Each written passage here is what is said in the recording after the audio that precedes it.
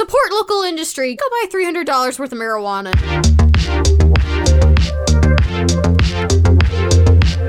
Hello and welcome to the Android Police Podcast. My name is Daniel Bader. How's everybody doing? It is January 13th. Happy New Year. I wasn't here last week, so I'm allowed to say that still. What's the statute of limitations, Will, for saying Happy New Year? Well, is it the second week of January? Yeah, I mean, it goes longer because you got to remember, Chinese New Year hasn't happened yet. I celebrated Christmas with my family, my partner's family, and my friends last weekend. So this weekend actually is January 1st in my brain. So right, okay. Yeah. Like Christmas trees and everything? My family's... Oh, yeah, no, actually, my family and Maddie's family both had their trees still up. And then for my friends, I brought like a little tree I got at Target on clearance for like $12 and put some lights on it. And that was our tree that all our Secret Santa gifts went under. That's adorable. It was. I tried, you know? You all did have a very hard Christmas, so... that makes sense. Yeah. I'm glad you're okay. Yeah, me too. We managed. It was nice to like, those were originally supposed to be like the order of like, I would go to Maddie's house and then my parents' house and then my friend's house. And like, we did it in that order. It was just 2 weeks later and a little bit condensed. So.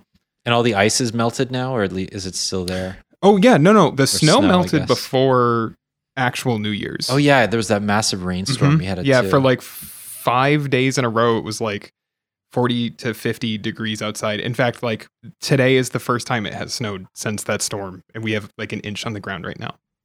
Crazy. Yeah. Well, I'm going to be in Florida next week.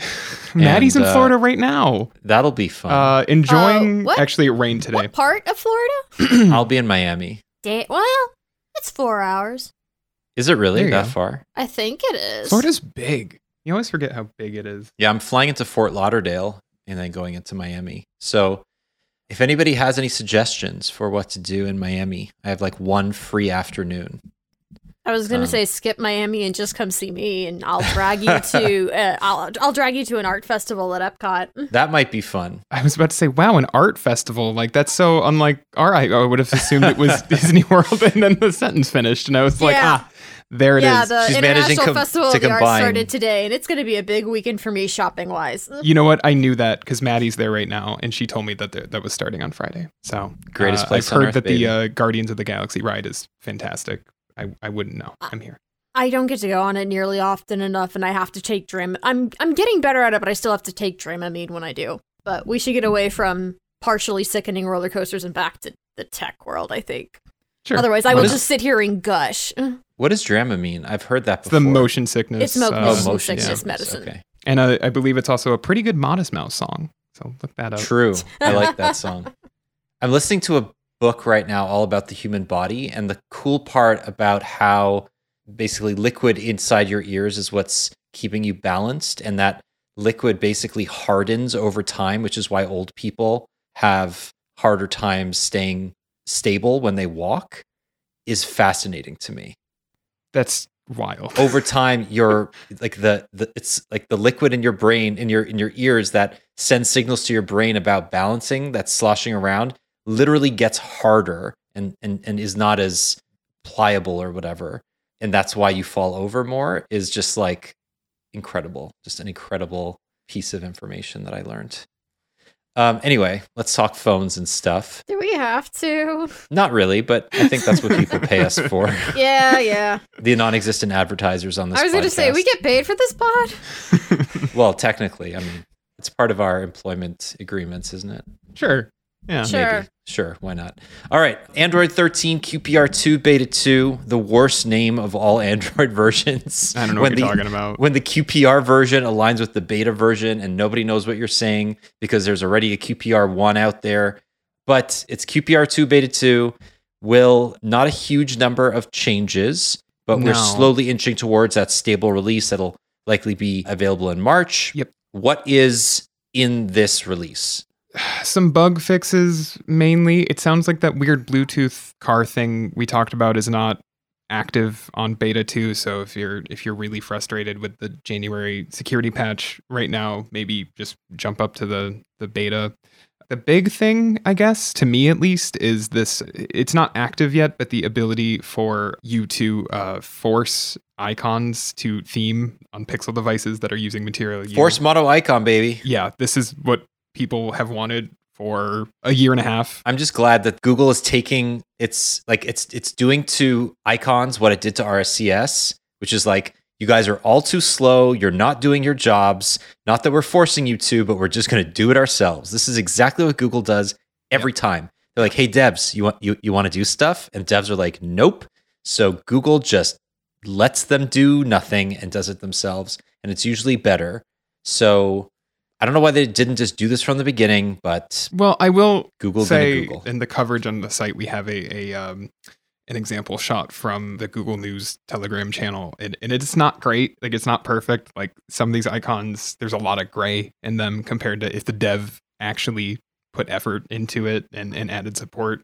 But it is better than nothing. And I would honestly say that, like, compared to, I had to like change my home screen on my Pixel because like there were 2 icons on my main home screen that were not themed and it was driving me insane. And so I was like, they're just going to the second page and I'm putting 2 new icons here that are actually themed. Like, if this is what has to be done for me to like put my homepage back how I want it, sure, great, awesome. And hopefully if devs don't like how their icons look when they're forced, they'll actually make the effort to just add actual support. Yeah, I mean, that's really what it comes down to, is that you just want consistency on your home screens. Yeah. Right now, if I were to turn on themed icons on my Pixel, I'd have like 13 of the 16 icons with a proper Material You themed icon, and then 3 of them, like Twitter, would not be one of them. Or do you have it whatever. off then? I have it off because I can't stand it. It makes me want to cry every time I turn on my phone, so I don't want to do that. These are the 2 paths, though. You can do what I did, which is just rearrange your smartphone to like try to, make do, or you can do what you did, which is just not use the feature. And that's it. Those are the 2 paths. Exactly. Yeah. So this will hopefully make it a little bit easier to turn it on. We'll see how it works. It might just be worse, but we'll wait and see. So once that's basically the big ticket item, even though it's not even technically available. The other thing, new emojis. Always fun.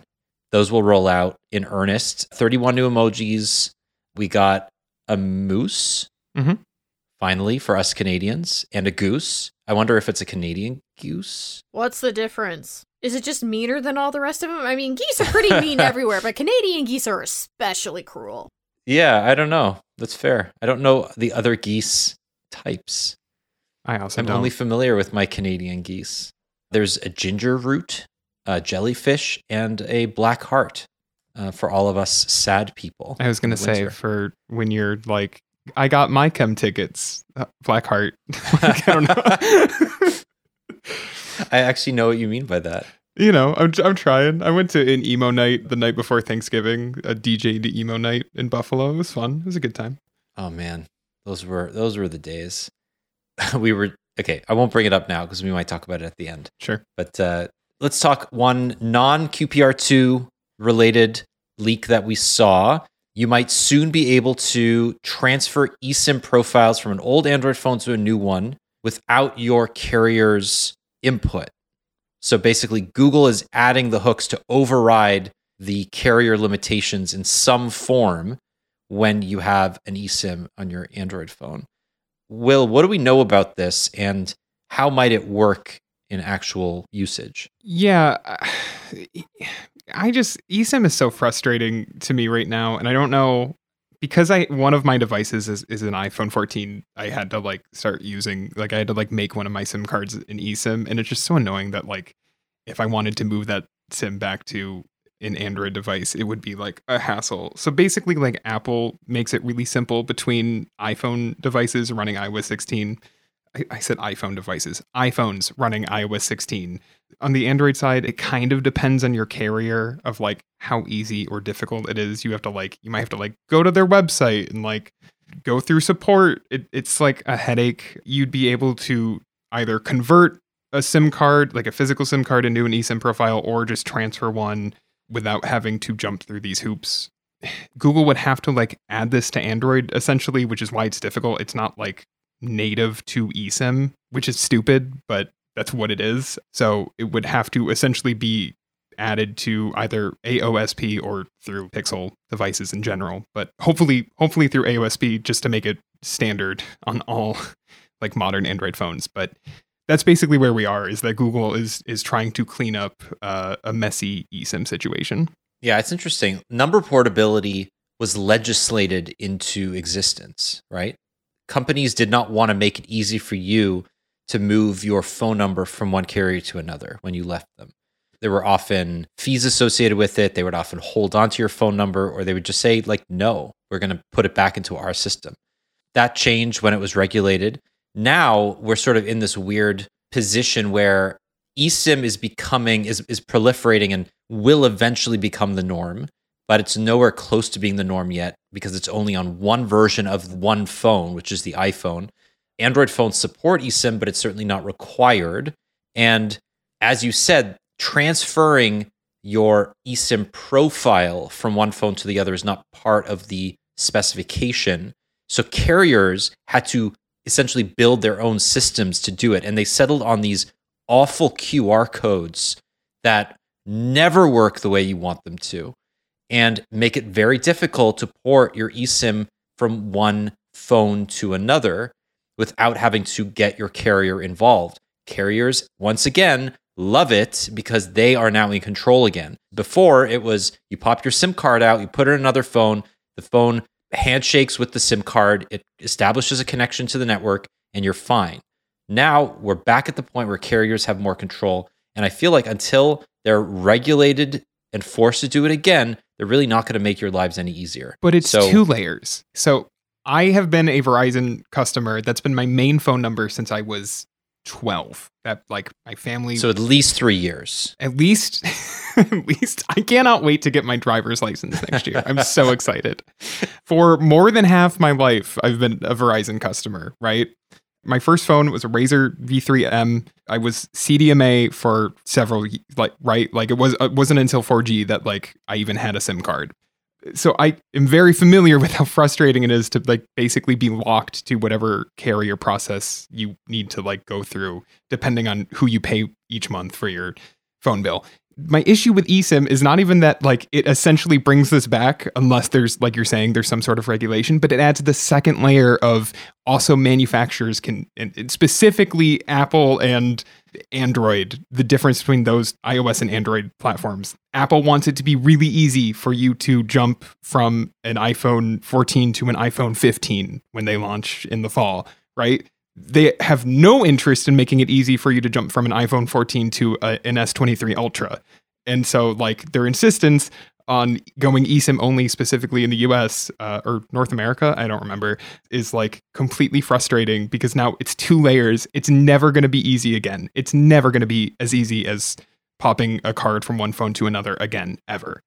I don't think that's. I mean, I hope you're wrong. Is I guess what you can't say, like. The issue is, like, if it wasn't the US, I'd be like, maybe there will be regulation someday, but it is the US, and I have no faith in the government to step in and be like, actually, you have to be able to switch easily between Apple and Samsung. I don't trust that process, and that is the only process that would make it easy to do that. So no, I think the process that would make it easy is when inevitably Samsung moves to eSIM only, as it likely will in the next couple of years. Apple will want to capture as many of those converters as possible. So they will have some sort of a system to, along with all of your other information, transfer your eSIM, right? It'll be the part of, like, the move to iOS app or whatever it might be, which means Apple would likely need to negotiate that handoff with the carriers, if only because they having to force somebody to be like, when you buy an iPhone, come to the Apple store and we'll set it up for you. And then, like, they'll call your carrier on your behalf. Probably not. They'll probably want to make it automated so that you install the Move to iOS app on your Android phone. And along with your eSIM profile, it moves your photos and your SMS and all the other stuff that it moves over. But there will, you're right, probably never be a universal layer to make it just super simple to move from, like, Verizon to T-Mobile or whatever, or, like, transfer your your phone number easily using eSIM. Like that's probably never going to happen.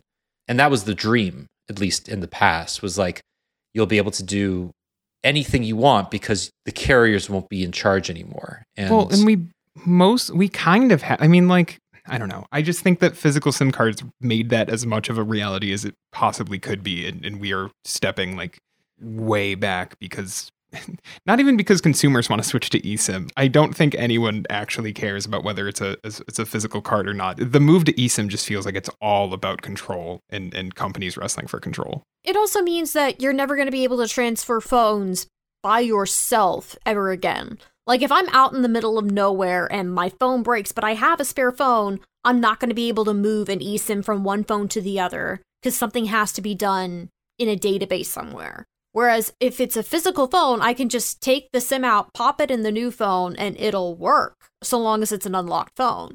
And I understand that this is something that most people have to deal with once every 3 to 5 years, and most people are already in 2023 locked into their ecosystems, and they don't care what Samsung or Apple puts out on either side. They're already dedicated to a company. I understand that I am complaining about this from the niche viewpoint of person who reviews phones. But like, I switched devices this week. I don't even know if I can say what device I switched to, but I switched to a device this week from my Pixel 7, and it took 3 seconds because it's a physical SIM card, and like just had to pop it in from one device to the other. And like the idea that in 2 years I'm gonna have to like call Verizon or T-Mobile depending on which SIM card I'm changing is like headache inducing. Right, but there's the other part of it too, which is it's less about the physical layer of differentiating between like a physical SIM and an eSIM than it is about 5G, right? So if you have a physical SIM card that gives you 5G access on one phone, but the other phone is not certified to work on your carrier's 5G network, it's not going to get 5G. The beauty of the period that we were in between 2011 and 2020, 2021, before 5G was mainstream, was that there were few roadblocks to you activating an unlocked phone on a carrier, right? Because the certification process was way less onerous. And now the carriers have started allow listing or conversely blocking phones that are not quality control certified for their networks. Before, you would be able to access the network. It just wouldn't work great. Now, Verizon, AT&T, they're just blocking completely access to their 5G network if the phone is not on their allow list. And that's 2 of the 3 big carriers in the US that are basically blocking access to phones wholesale. And we'll talk about that when we talk about the Nothing Phone 1 and how bringing that phone to the US is basically impossible today. But it speaks to the broader difficulties beyond eSIM that carriers are just trying to assert control again because AT&T tried to buy a media company, failed miserably, and now they're making up for it by charging you any possible fee they can for access to their network and making it really difficult to leave their network. Well, it's not that they tried to buy a media company. It's that they bought a media company and then realized what a money pit entertainment is if you don't know how to do it properly. Well, that's what I mean. Verizon did the same thing. I said they tried because they didn't do it. They bought it and it failed and they sold it. If only there had been a precedent of a telecommunications company buying Warner Brothers and it going very poorly. If only they could have seen this coming. Anyway. Yeah, I mean, we're no longer in the golden age of network accessibility, and that is a problem. Or streaming. Streaming. Yeah, we're not in the golden age of streaming either. They're both that's past. fair. That's true as well. That's true. The golden age of everything is over, folks, is what we're saying. That's the theme of today's show. All right, so eSIM's bad, Falster 6 good. How's that for a transition? No, that's not exactly true. I was going to say, that's upgrade, good. Losing a bunch of functionality and watch faces, not so good. Yeah, you're right. Okay, so Ara, walk us through this. The Skagen Falster 6 is one of a few fossil devices that have been upgraded to Wear OS 3.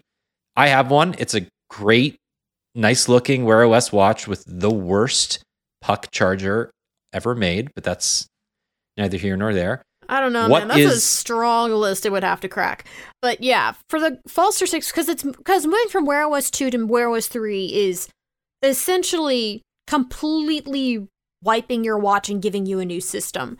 So that means that you have to set things up again. It also means that a lot of the stuff you had on your previous watch straight up isn't available anymore.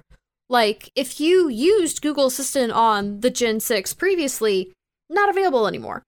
Skagen and Fossil do great at including a lot of, like, either customizable or at least a wide variety of watch faces. And I want to say over half of those disappeared whenever they installed the Wear OS 3 update, leaving them with just, like, the basics and then, oh, guess you can go download Facer if you want. I'm not a big fan of that. I'm happy that they have access to the Wear OS 3 apps again, because definitely they had been losing functionality piece by piece on Wear OS 2 as apps updated to Wear OS 3. But at the same time, I really wish that the exclusivity window for Google Assistant could end already, because this whole, oh, you're upgrading to Wear OS 3 and you're losing Google Assistant because reasons, that needs to end. It was tolerable in 2021 with the Galaxy Watch 4. It was tolerable in Galaxy S in 2022 with the Watch 5 and the Pixel Watch finally debuting. 2023, I want to see that window end, and I want to see Assistant on everything again. I would like that, but we all know that if there aren't native hooks to Assistant, it doesn't always work great. So even on the Galaxy Watch 5, it doesn't always work perfectly. But it's better than nothing, which is what they basically have right now. No, for sure, but it's still the only watch that Google Assistant works consistently well on, not surprisingly, is the Pixel Watch. Apart from the kinks when it first came out, Assistant works pretty damn well on the Watch 5 for me. Granted, most of the time I'm telling it to do something in either Google Home or my music. Yeah, I mean, look, this is just another nail in the coffin for Wear OS on Fossil devices. And it's just weird. Even a year ago, maybe 2 years ago, the ecosystem, the Wear OS ecosystem was so flipped. It was all but dominated by Fossil. And now it feels like Fossil is just letting it die by not asserting itself, or Google and Samsung playing hardball. And it's just weird. It's just a weird scenario to be in. I don't know about you, though. I'm excited to play with the Fossil Gen 6 Wellness Edition hybrid, the one that was announced at CES. I like those Fossil hybrids. I think they're kind of cool. I think it's interesting. I also wonder how much of it is going to be limited by the fact that it's a hybrid, and I think they're I'm trying to remember, is the Wellness Edition Wear OS as well, or did they scale back? No. Oh yeah, no. Yeah. The Wellness Edition is, but this is the hybrid. So the hybrid's not Wear OS. Boo. Sorry, I just want a hybrid watch that you still have like the hands on top of everything else, but give me like actual proper app integration and Google integration. I mean, yeah, fair. But the hybrids are, I think, just neat. They're e-ink. They last a long time. They look like normal watches. I'm just kind of a sucker for those kinds of products. So, okay, Will, we have a bunch of S23 leaks to go through. Let's do this as a lightning round. We know basically everything about it now since we spoke last. Yeah. What's the latest? Samsung announced Unpacked this week. It doesn't feel like that was this week, but it was. This week that will not end. It's been such a long week. Yeah, they're doing their first in-person event in 3 years for this in San Francisco to announce a mysterious new phone series that they refuse to say is the Galaxy S23, but it's the Galaxy S23. We know this because we can look at a calendar, and also it just won't stop leaking. We can count. Yeah, we can add one to S22. You are not changing your naming scheme again. Now that you have synced it to the years, we know what this shit is called. Yep. At least say it on the reservation page. Yeah. Oh, sign up. Reserve the next Galaxy phone. Yep. You can put your email down. I wonder what it is. grab a $50 discount if you want to buy a new Galaxy book with it. Not a discount. Sorry. I You're right. I want to be very specific for this, because this is something that fools people constantly. All right, go off. Yeah. Sorry. You should go ahead and reserve an S23 so that way you get $50, because it's $50 in instant Samsung credit. You cannot use that credit towards the phone. So that's $50 you're going to spend on either a wireless charging pad, given how many chargers Samsung has sold out of at this point, I'm hoping that they're announcing new chargers alongside the phone. But you can use it on a new case, you can use it on a new charger, you can use it on an accessory, you can put it towards earbuds or even towards a watch if you are finally getting in on the Galaxy Watch 5. But you cannot use that on the phone. And people think that you can, and then they get upset when it's not applied in their cart. Yeah, because they want you to buy a $70 case with your $50 credit. Well, and here's the thing. They did that during the Galaxy Z Flip 4 and Fold 4 2, and then threw the case in anyway. To which I was like, okay, I'll take that strap case, and then I can take that $50 and go buy better straps. Which we actually have better. Last year during the S22's launch, they made a point about it being, the cases being more customizable, them having more licensing agreements, so that way they could actually like make cases fun. And then they mostly did that in Korea and not the US. Over the last 2 months, we've actually gotten good licensed cases, case inserts and cover straps and whatnot for these cases. I'm actually excited to see whether or not we get a decent turnout for those with the Galaxy S23, because it's just been drip, drip, drip all year last year. But I'm done. Sorry. No, you can handle that stuff better than I can. I knew you had a take. And you will be able to read my take soon. Yes, I know you're writing it as well. $50 Samsung credit. I can say I'm going to the event, right? That's not a secret, I think or whatever. You can say that. Yeah, I'll be there. I'll be there February 1st in San Francisco to see whatever mysterious phone Samsung's going to announce that may or may not be the S23. Yeah, it's coming in 4 colors that we've seen, like genuinely like 7 leaks. I was writing an article this morning about leaks of the S23 Ultra, and then Steven sent me, I think, 3 different additional leaks on top of it that had to fit into the article, and so it became a leak for all of them. It's a lot. It's coming in, what are the actual color names? Phantom Black, Cotton Flower, which is cream colored. I know beige was the leak. I would say this is a cream. I think those are case color names, because the names for most of the leaks have been pink, beige, green, and Phantom Black. Oh, yeah, but they always come with cute names, though. Like they're not going to call it. They didn't last year for the S22 series. Are you 100% sure? They all because I'm like pretty sure the Z series came with cute names. Oh, the Z series had cute names. I think these will be cute names. I think they're going to use these cute names for them because they also fit. Like beige doesn't fit this phone. It's cream colored. Cotton Flower, I can see that. I can't see beige or cream. Well, I can see cream, but you know what I mean. Ara and I argued on Twitter about whether this green is good. I say it is. She says it isn't. But it is. Yeah, I don't know. You keep telling yourself that, bro. Mm. I will, and hopefully, yeah, that's my favorite of the 4. I will say the green is not my least favorite. My least favorite is that beige. It's not beige. It's cream. Beige is like skin, like not skin tone, but like my skin tone. I just don't like light colored phones because they end up showing everything so much easier. Yeah. Well, I don't disagree with you, but I don't. Yeah, it's fine. I mean, I bought one of the like rare, quote, rare red Galaxy S22 Ultras last year. And every time I take it out of a case, I'm surprised anew that it's red because I so rarely see the color of the phone. And I don't use the S Pen, which is also red very often.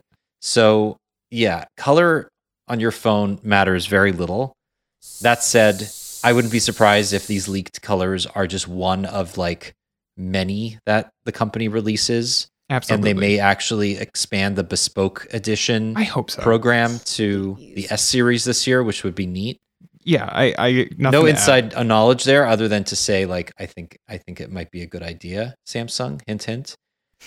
Yeah, no, agreed. It hasn't been in any of the leaks or anything. It just, I think that they should. Like, I think it would be a good idea for them to make custom S23 choices more available. And I think more colors is better, always, even if I like this green.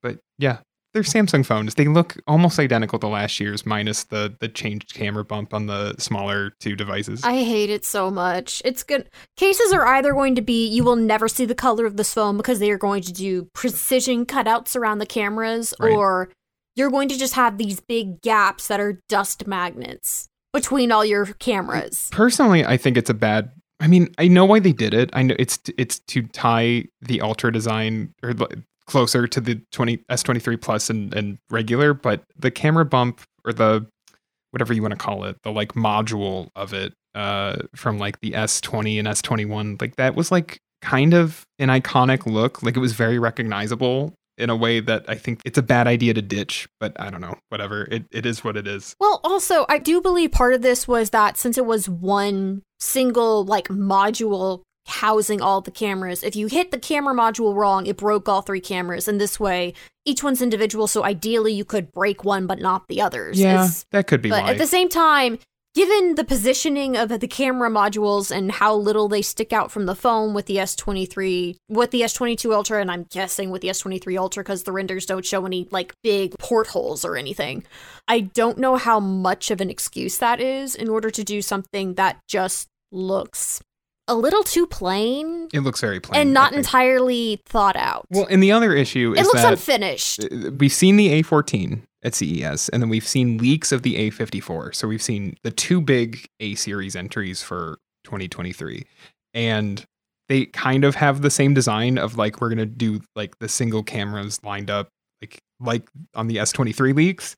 And so like they're all, Samsung is like unifying its design language for all these phones from the S series to the, even like the foldables kind of, or at least the Z Fold 4 kind of does this, but like they're clearly trying to like make these like single no bump, but they're raised camera lenses. Like it's design language, but when you're doing it on all of them, it just makes them all look really generic. Well, but the Fold at least still had a little bit of a bump around them.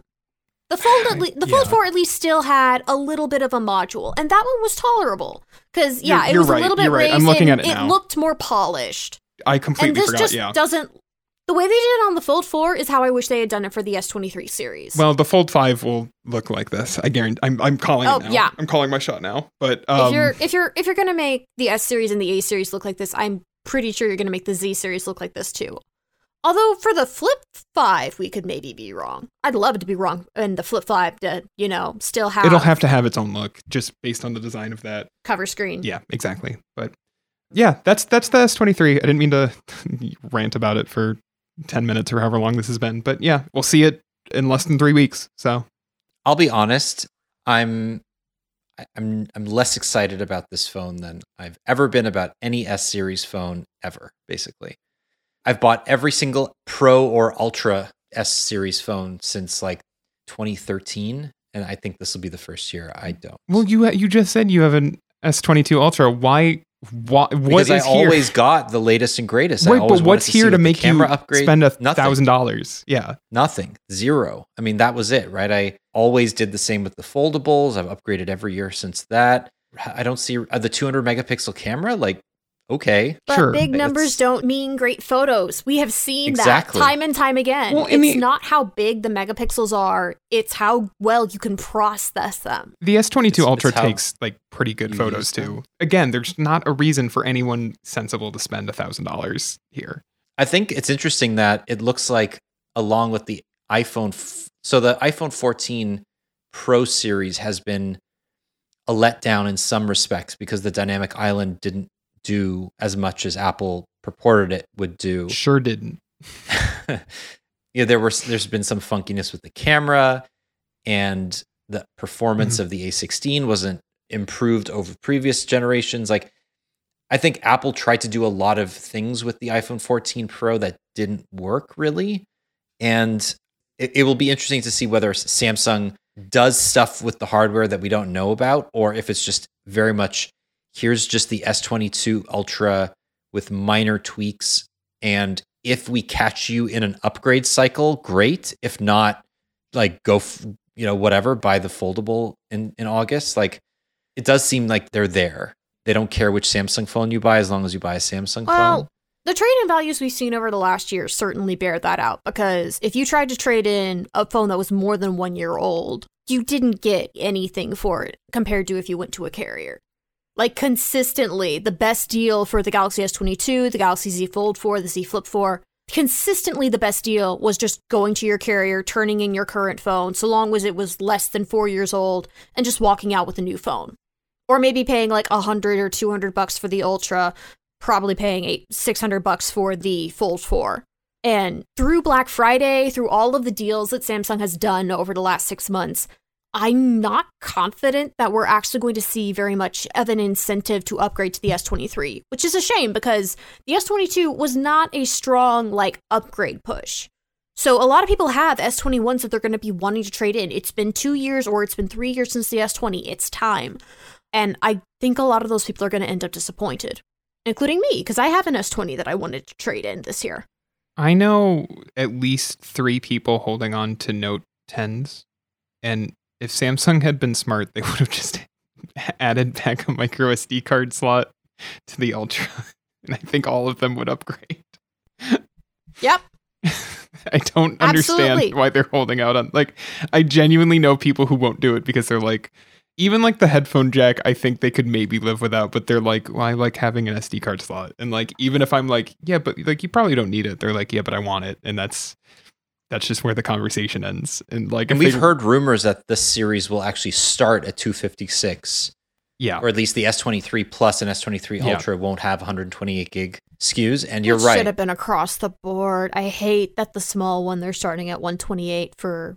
It's going to be $800. But that, nobody. It's more than enough. It's more than enough. It is. People with who want an SD card slot want it because they just want to max it out. They just want a terabyte for shits and giggles. I don't see people using up that much of their storage. And if you do, what are you putting on it? I agree. I'm just telling you what I've heard from people I know in my in real life who are yeah, no, I want my phone with an SD card slot and preferably a headphone jack. And those options are just growing slimmer and slimmer by the month. Yeah, look, Samsung has acknowledged that there are a lot of Note users that they want to upgrade to the Ultra. That's just a thing that they want to do this year. So putting back the SD slot might actually get people to switch. I think upgrade. it would. But they won't. They won't do it. And we know they didn't do it because it's just the renders have leaked in such detail that we're yeah, there are no slots here. No, that's never coming back. There are, look, I'm sure Apple even has made concessions around the MacBook Pro and stuff, but SD card slots are never coming back to phones. I think that's just, that train has long past. So I agree. I don't even find them, I don't find them particularly useful unless you're really trying to download your entire Spotify library, or I don't know. You don't need them to download your entire, even if you have maxed out your Spotify library, you would not fill up a 512 gigabyte. But also games and apps and photos and etc. If you are the person who's I want my entire life on this phone, I guess I get it, but that's it. That's the only person I see. I struggle to feel your entire Plex library on this thing or something. I can't speak for these are just friends I know. These are just people, but I can't speak for them completely. I know people like that, and yeah. I'm just it's people exist. It's inferior speeds. It's data that could corrupt and break at any time inside of your phone. Those people actually certainly listen to this show. So if you not people I know, but if you are this person, if we are talking about you right now, Daniel, what's the email for the podcast? will@androidpolice.com. Yeah. I just want to hear from these people. Not in a judgy way. I get it, but just let us know what you're using the storage for. I'm curious. And let me know what micro SD cards y'all are using that are not breaking after years and years inside of your phone, because usually mine tend to crap out at about 4 to 5 years. And also, please tell me what you think of Ninja Turtles Shredder's Revenge, because that is my favorite game right now. It's so good. Can I say I after owning it for several months on Steam and playing it off and on, the mobile port of Vampire Survivors has been my addiction over the last month since it came out. Yeah, it beat the final boss. That game is so good. What a good mobile port. Truly, truly incredible. Although I prefer it on the Steam Deck because actually having controls. It is better with physical controls, but after a while, I got pretty used to being able to be fine with a virtual joypad. So yeah, that's good. All right, let's not get too distracted. Sorry. I know we can fall down these rabbit holes. All right, very very quickly, the return of the Fan Edition Will, it's not really a return. No, 'cause it hasn't been gone very long. Absolutely no At all, offense to basically, Rajesh but- who published this article on the site. It didn't die. It's It just decided revive to is not the hibernate. right word. It's been a year since the S21 FE came out. We didn't get an S22 FE. I think that's fine based on the availability of the S22 series on sale and then the upcoming S20. Like, the issue is that Samsung needs to figure out what the fan edition is even supposed to be and where it should fall in their calendar, because if you dip too far in price, you end up hitting the A series. If you go too far up in price, you hit the S series. If it falls in the wrong spot, it should come out like roughly when the Pixel A series comes out, probably, and it should probably be cheaper. But then you have to deal with the A series. Like, I kind of don't understand the fan edition at all. I'm happy for it to come back, I guess, but I don't know who it's for. When you said Samsung has consistently had the S22 series on sale, they have for the Ultra, they kind of have for the Plus. The regular S22 did not see that much in the way of discounts over the last year. No one Like, the wants that phone. S22 would be... What? I said no one wants that one, except for you. A, shush. B, that's the one that would be... That's the price point that the FE would be trying to, like, hit. Somewhere between $600 and $700. And I was like, oh, if you're not going to have the fan edition, just put the S22 on sale at that price every now and again. And it just hasn't happened. Even at Black Friday, we were lucky if we got $100 off on the S22 regular.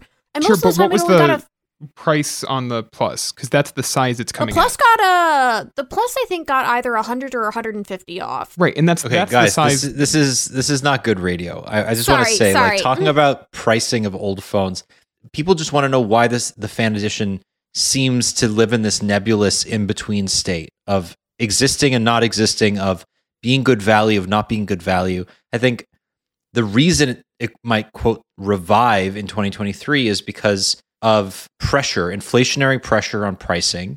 There's a good chance that the S23 series will be slightly more expensive or not see the kinds of discounts that the S22 series saw. And having that $599, $549 price point for a close to flagship, especially if they, as rumors suggest, they don't have an A70X this year, right? They Well, have the I don't think A70. that the 70X never came to the US anyway. No, Yeah, it didn't. For us, it was But the 50. Yeah. And I think Right, but that if they... we're not the only if- market No, that matters. I know. No, but I think that rather than doing a fan edition, I would like for them to just put a little bit more polish on the A54 it'll be this year. If they had just put a little bit more polish onto that and priced it the same as they priced as Google priced the Pixel 6a, I think it would have worked. Well, even go further. You can put the A54 at 500, maybe 550, and it would have worked well and it would have sold well. The Galaxy A53 was one of the best-selling phones of the year. You know you can sell that in numbers. I also want to say this, like you say, you know, if they can bring back the fan edition at $599, $549, that's not like the S21 FE started at $700. That's my point. That's the not FE was cheap not an at all. FE last year. Like I don't. That's true. If we're pricing the fan edition, and as you say, like if part of the concern is inflation, if we're pricing the fan edition $700, what are we doing with this phone? And that's where I'm at, and that's why I don't think a lot of tears were shed about an S22 FE not happening. And unless Samsung like really reinvents its product lineup, which they might be, because as you said, there's no A70X this year. I don't know what it's doing. Yeah, I don't know. It's weird. All right, let's quickly move on. There was a hot take. It was a tweet, as many hot takes are. Some people took issue with it. Will, what was the tweet? And what issue do you have with the tweet? Marquez Brownlee, MKBHD, popular YouTuber who You may have heard of him. Yeah, you might have heard of him. Tweeted yesterday as we're recording this on Thursday, hot takes, no more budget phones, just longer software support for flagships. And he got quite a bit of heat for this. Basically, people saying that it was an out of touch take. Personally, my issue is not with the idea that people can or can't afford flagship phones and what the price of a phone should be, which seemed to be the majority of the complaints in the replies. It's not a hot take. It's a cold take. The software support on Android flagships in particular is like more or less a solved issue. I would like to see Google do better than 3 upgrades on Pixels. I'm hoping that they surprise us and keep the Pixel 6 and beyond going longer, considering they're running Tensor chips. But like Samsung phones are 4 upgrades and 5 years of security patches. Google, like I said, 3 years of upgrades, but 5 years of security patches, starting with the Pixel 6. OnePlus is moving from 3 upgrades, 4 years of support to 4 upgrades, 5 years of support, probably with the OnePlus 11. They have not specified what phone starts that policy, but it is probably the OnePlus 11. Really the only company that people like, at least in the US, and I know there are other countries, but I'm coming at this from a US perspective, that other people buy phones from is Motorola. And honestly, I personally think they're a lost cause in this space. And they also don't really make a lot of flagship phones. So I don't even know if they fall into this tweet. So like, you know, and then there's Apple, and Apple is not, it doesn't have an issue with this either. So I just think that like, we're already there. I don't understand why we have to say no budget phones. Like even budget, like Samsung's really good at supporting the A series. Part of it for me is for like longer support life, there comes a point where feature updates don't really help the phone because like the longer you get feature updates, the more often you get those like big Android system updates, the slower your phone gets, the more it starts to like break down. I don't want them to be like, 5 years of system updates for everything. 3 to 4 years of feature upgrades, and then I want us to do like 6 or 7 of security patches. Because with the Play Store, that is feasible these days. And that would allow for a better experience on older Android phones. And ideally, hopefully, we can get to a point where the monthly security updates are something that manufacturers don't even have to do terribly much for, between Project Mainline and Google Play services. I'm fine with more than 5 years. I just think that saying 5 years is too short is silly. It's half a decade of someone holding onto a device and still getting security patches. Like even if they're only every 3 months. You had to replace the battery in that phone if you got it to the last 5 years. Exactly. That's like most people after 5 years will be like, yeah, you know what? I guess it's time for an update. They might not even know they're not getting updates anymore. They might just be like, wow, this thing dies after 3 hours. I guess it's time for me to get a new one. I just think that we're already kind of where he says we need to be, and it has nothing to do with budget phones. So that was my take. I don't know, Daniel, if you have anything to add, if you want to disagree. No, for once, I agree with you. Do we disagree that often? I guess I haven't noticed. No. I will say, I do, like, I get that the no budget phones, but feature phones that last longer. The thing about that is we've gotten to the point where battery replacements are relatively inexpensive, but you still do have to go to a store. If we could get back to the point where we keep the waterproofing relatively intact, but find a way to make it easier for shops or for people who are skilled enough to replace the battery themselves, just make that easier. That would go a long way in terms of like sustainability and helping people keep phones longer. Because right now it's, my battery dies after 3 hours, I'll buy a new phone, instead of, my battery dies after 3 hours, I'll go replace the battery. I thought you were about to say if we can get to a point where we keep the waterproofing intact, but we bring back user replaceable batteries. And I was going to be like, no, if they're not bringing back micro SD cards, they're not bringing back user replaceable batteries. We're not bringing back user replaceable batteries or hot swappable batteries, I guess.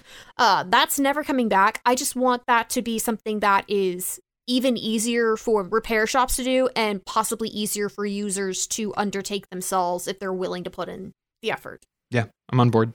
Right to repair. Right to repair. It's going to happen. Okay, last but not least, we're going to talk a little bit about the Nothing Phone 1 coming to the US. Sort of. So this is a weird situation, and it speaks to a lot of the themes that we were talking about: carrier control, 5G, unpopular or new entrants coming into the entrenched US phone market, trying to make a dent. OnePlus is a great example. What is going on with this, Ara? Because this is a really interesting situation. A lot of people are upset by this, but I don't think that they're quite taking into account the whole context of how difficult it is to actually bring a phone to the US. Yeah, so for the Nothing Phone, you're basically paying to participate in a beta for a phone that you actually cannot use as a daily driver phone. This phone is not certified by the FCC. This phone will not work on your carrier. You're spending that amount of money for a phone that is clearly in beta, and you will be like, hopefully when you buy these things, you actually give your feedback and hopefully the company actually listens to you. But you're going to be paying for a phone that is a toy because you cannot rely on it as a daily driver phone. Sony announced a Walkman this week. This is a less competent version of that. You can use it as a media player, you can use it as an e-reader, and you can use it as a camera. You can't use it as a phone. And paying phone levels for that experience just doesn't make sense. To add on to this, or I'm sorry if you, I was finding this on the FAQ page. I'm sorry if you said this. There's no warranty on this. Oh, I thought that went without saying. But just to be clear, there is a 14-day return policy. After that, that's it. There's no after-sales service after 14 days. So if your phone breaks after 20, like, and I don't even mean like you drop it. Like if something goes wrong with it, that's it. Like it's done. So $300, I wouldn't suggest anyone do it, but. I was about to say, this is for Carl Pay fanboys and literally no one else. Yeah. I don't care how pretty the light glyph is, it's not worth this. Wait till they actually will like bring a phone to the US and give us proper software for it.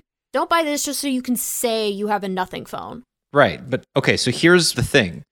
This is a very niche phone, and there are a lot of very hardcore enthusiasts, a lot of like dozens of us, who are imploring Carl to bring this phone to the US because it's only officially available in Europe. Carl wants to do right by these folks, right? Like he's a passionate CEO and co-founder. He wants to give the people what they want. It's good publicity. But unfortunately, to bring a phone to the US requires a lot of regulatory approval through the FCC, but also it's very expensive, right? To be certified at a carrier costs millions of dollars that nothing doesn't have. It's a venture-backed startup for all intents and purposes, and it's not going to go through that.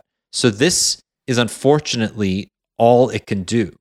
It can provide the very bare bones minimum of support, and basically all of these caveats in order to allow people in the US to buy it without it going through the FCC. And I understand why some people are upset by this, but what else is nothing supposed to do? I mean, Carl would do it. He ran OnePlus for years, right? He was there when the OnePlus 7 came to T-Mobile, or was it the 8? I forget.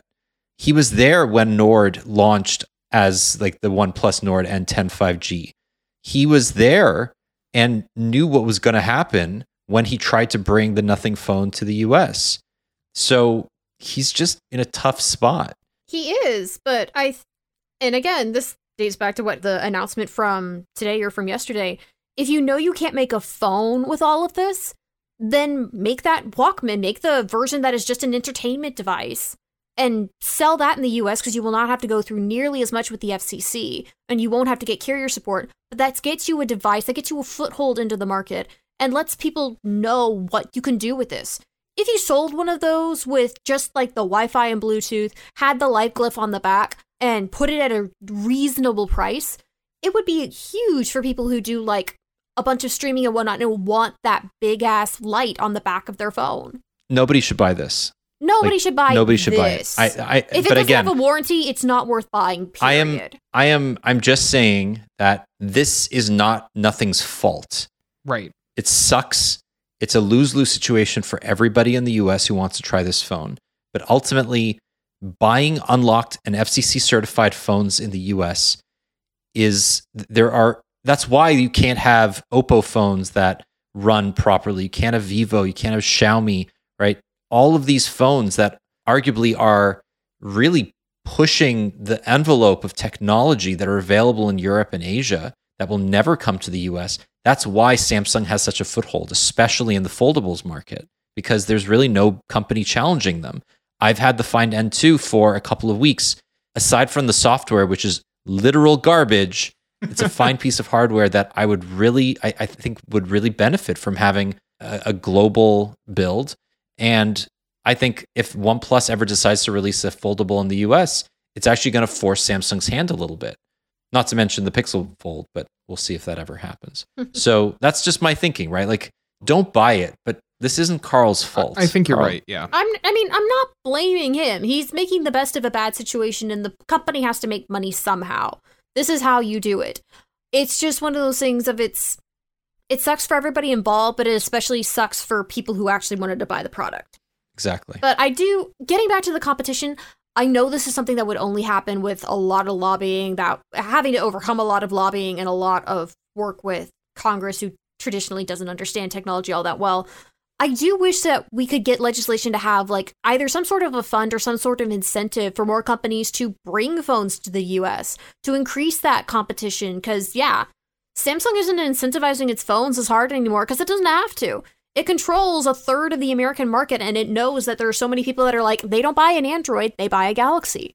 Well, I mean, the issue there is that every single brand that Daniel just said is a Chinese brand, and there's a stigma there. Basically, is that they're gonna the U.S. government is not going to be like, Huawei, stay away, but we want to like fund everyone else coming over. But like it's for not a company gonna like nothing, and for companies that are like based out of India, Sure. there are things that Sure. can be done to help increase mobile competition within the United States. But yeah, so long as carrier certification remains the hurdle that it is, America's phone market is just going to be just cut off at the knees. That's just how it works. I mean, we're already there. I mean, we're Yeah. like there's a reason that I said in my rant about MKBHD's tweet is that like I named the 4 companies that matter in the US, and to be honest, like OnePlus, even there, I can make an argument that like they don't matter that much. Like they're not that big enough market share. T-Mobile sells some Nord phones, and that's about it. It's really just Samsung, Google, and Motorola at this point, and it sucks. It just sucks as a fan of Android. Like it's the stagnation is real, and like we talked about it. You know, everything kind of tied together in this episode. We talked about it with the S23, like how boring of an update it is after, I would argue, a year of boring updates in 2022. Like it's a bummer. Yeah. All right. Well, that's our show. Let us know what you think. podcast@androidpolice.com. We love hearing from you. You can find Will at Will_Saddleberg, Ara at Ara Wagco. You can find me at Journey Dan. You can find Jules at Point Jules, and all of us at Android Police. It's going to be a pretty busy next few weeks, but we'll do our best to stick to our weekly schedule. Will, you will be in San Francisco for Unpacked. We'll have all of the coverage there at the end of the month, which will be fun. Can't believe that Unpacked is back in person. That was the last trip I took in 2020 before the pandemic. So I'm really excited. Very, very psyched that you're going. I'm very, very jealous that y'all are going. And then February, we'll have lots of other announcements, including MWC at the end of the month. So I was going to say, I got my press credentials today. Amazing. For MWC, so we're good to go. Yeah, oh, I'm so jealous. All right. So we will be back next week with another episode. Until then, have a great week. We'll talk to you soon. Bye-bye. Bye. Bye.